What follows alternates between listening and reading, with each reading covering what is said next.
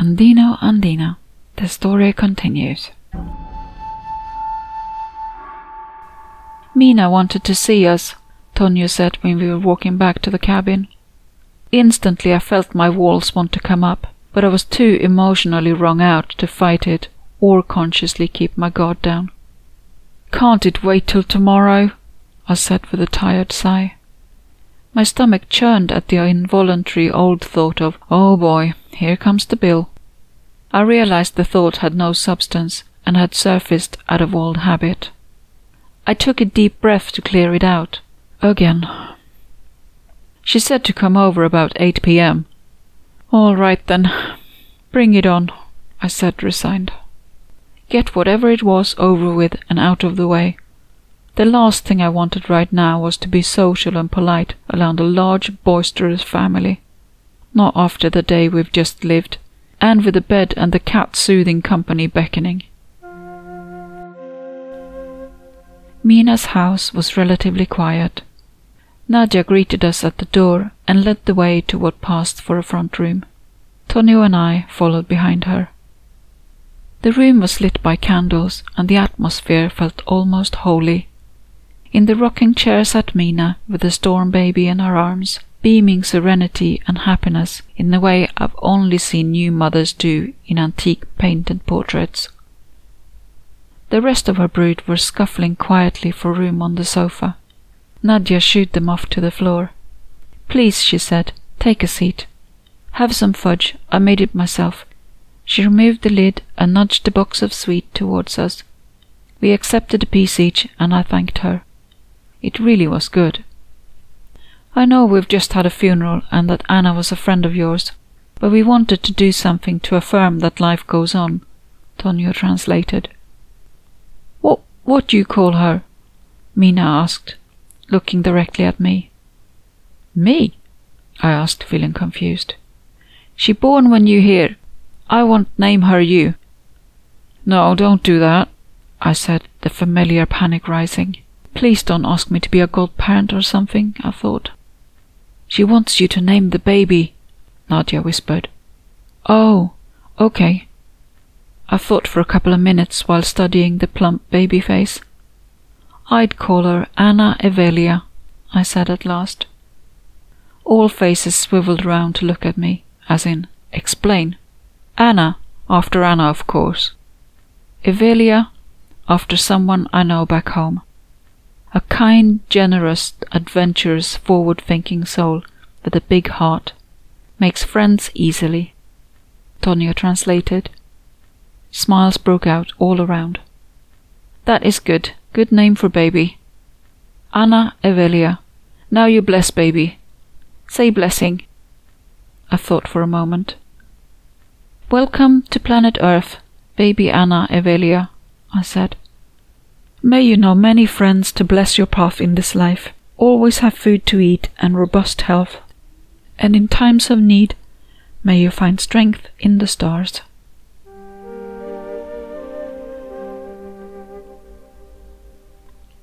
I know we'll see each other again, Anna and LeFay and every other being I've ever loved and lost, one way or another, that this is temporary.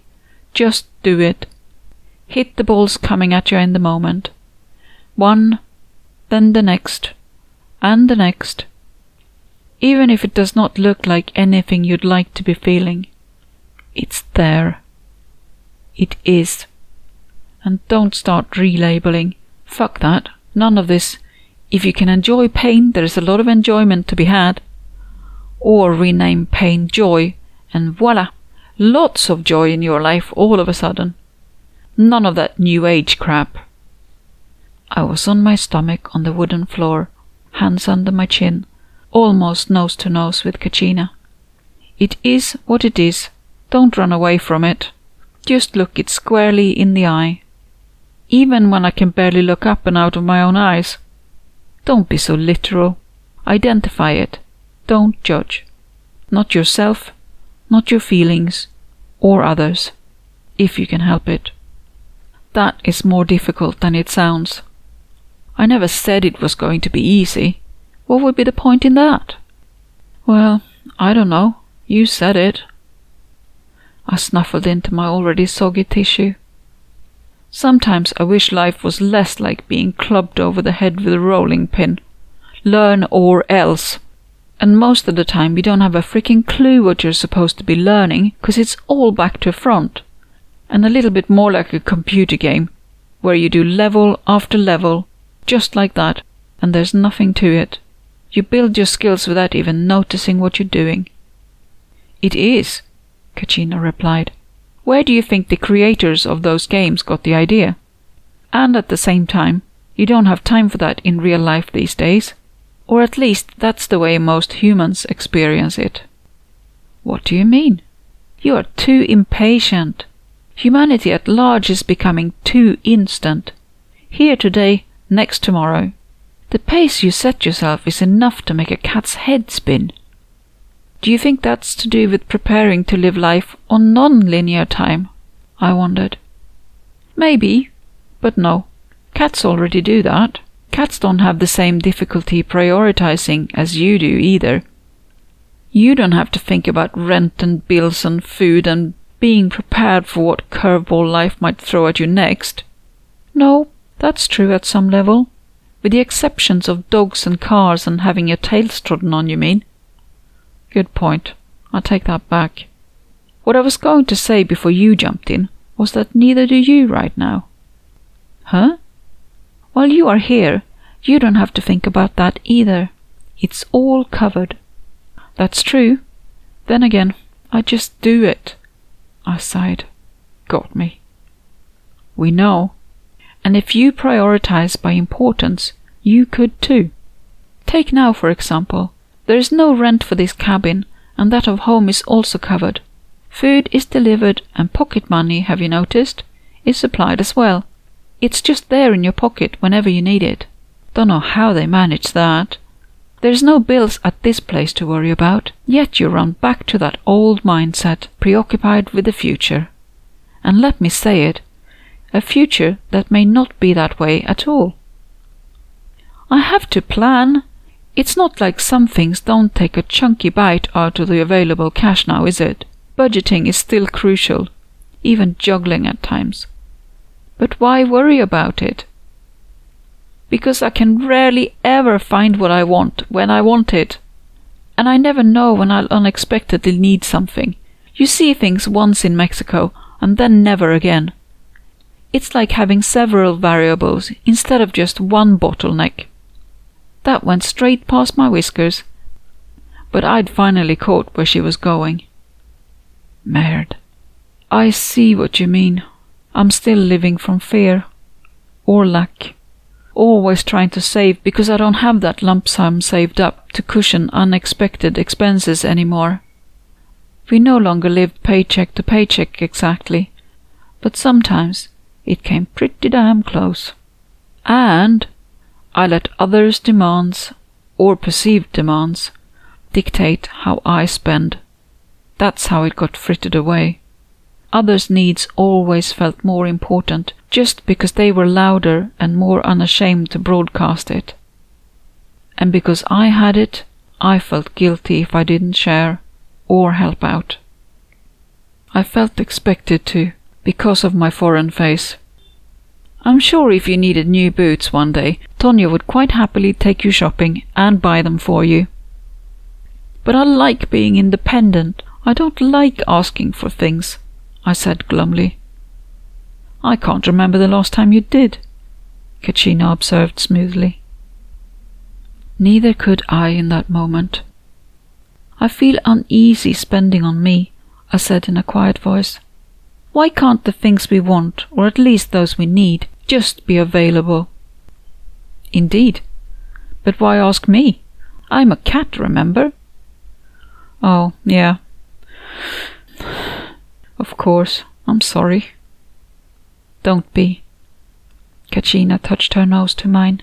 Prioritize. Use your needs and wants, not the ones you second-guess others in society are placing on you. And perhaps expect more.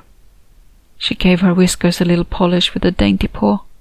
That seems to work for me. Positive anticipation, I think you could call it.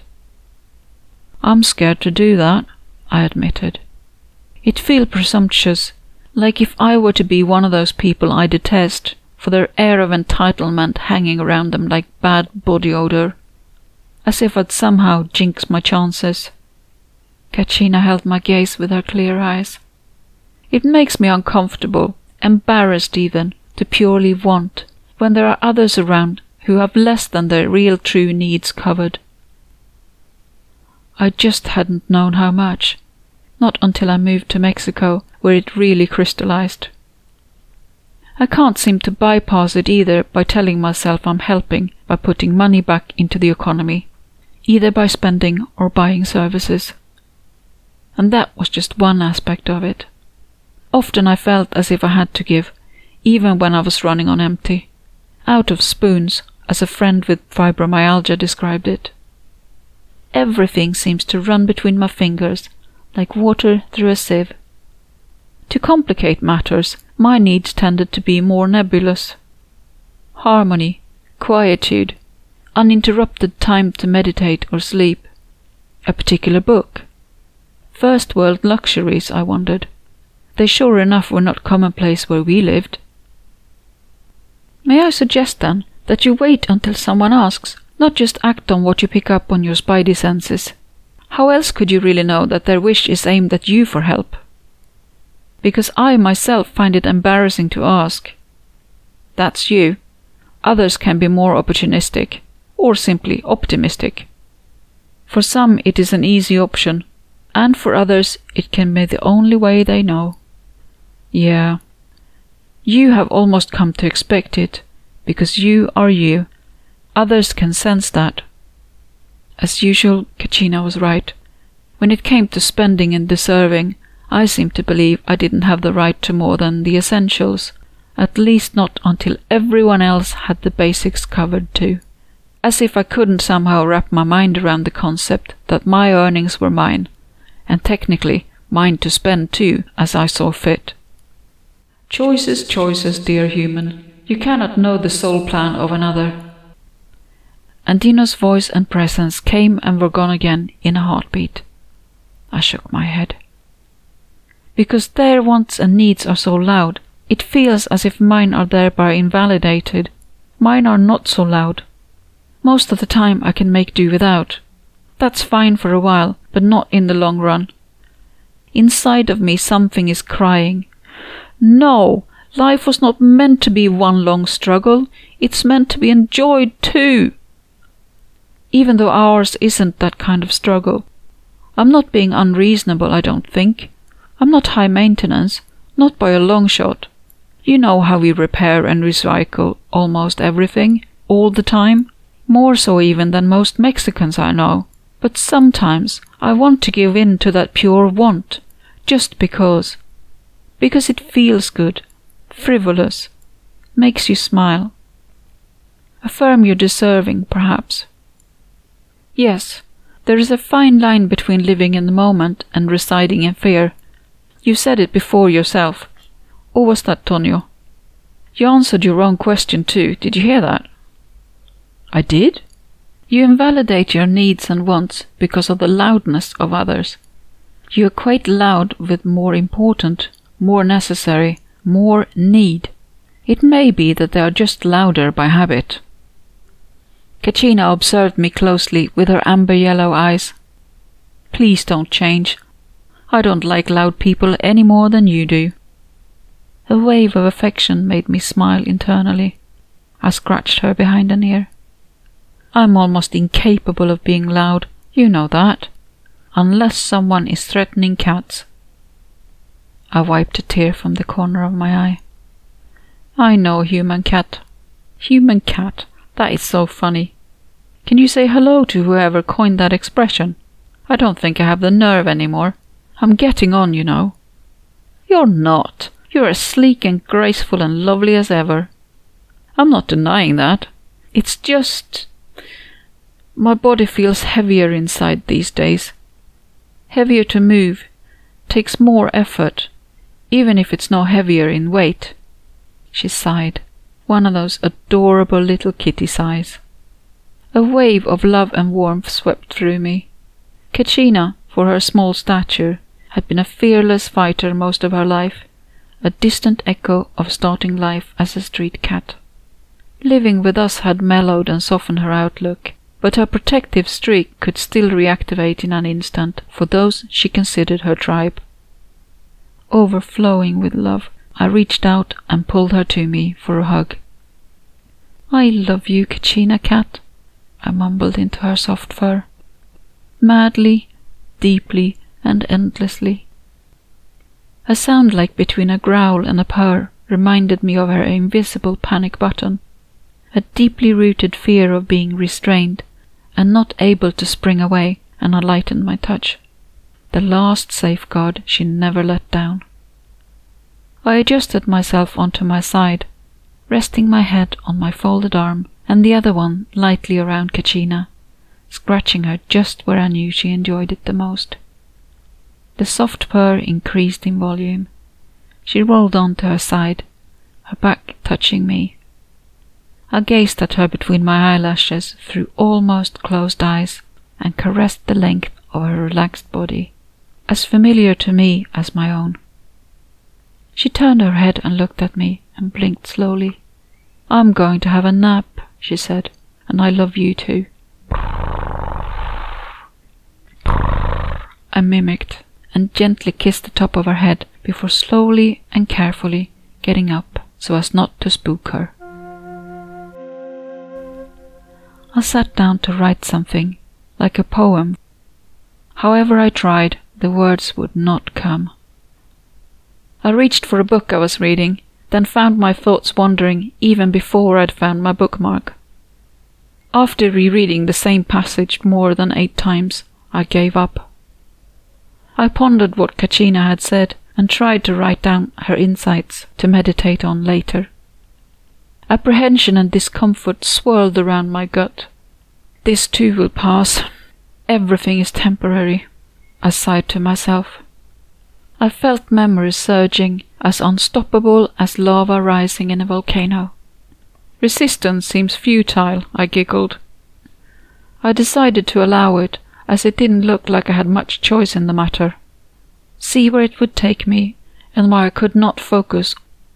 Maybe something was ready to be let go of, ready to be healed.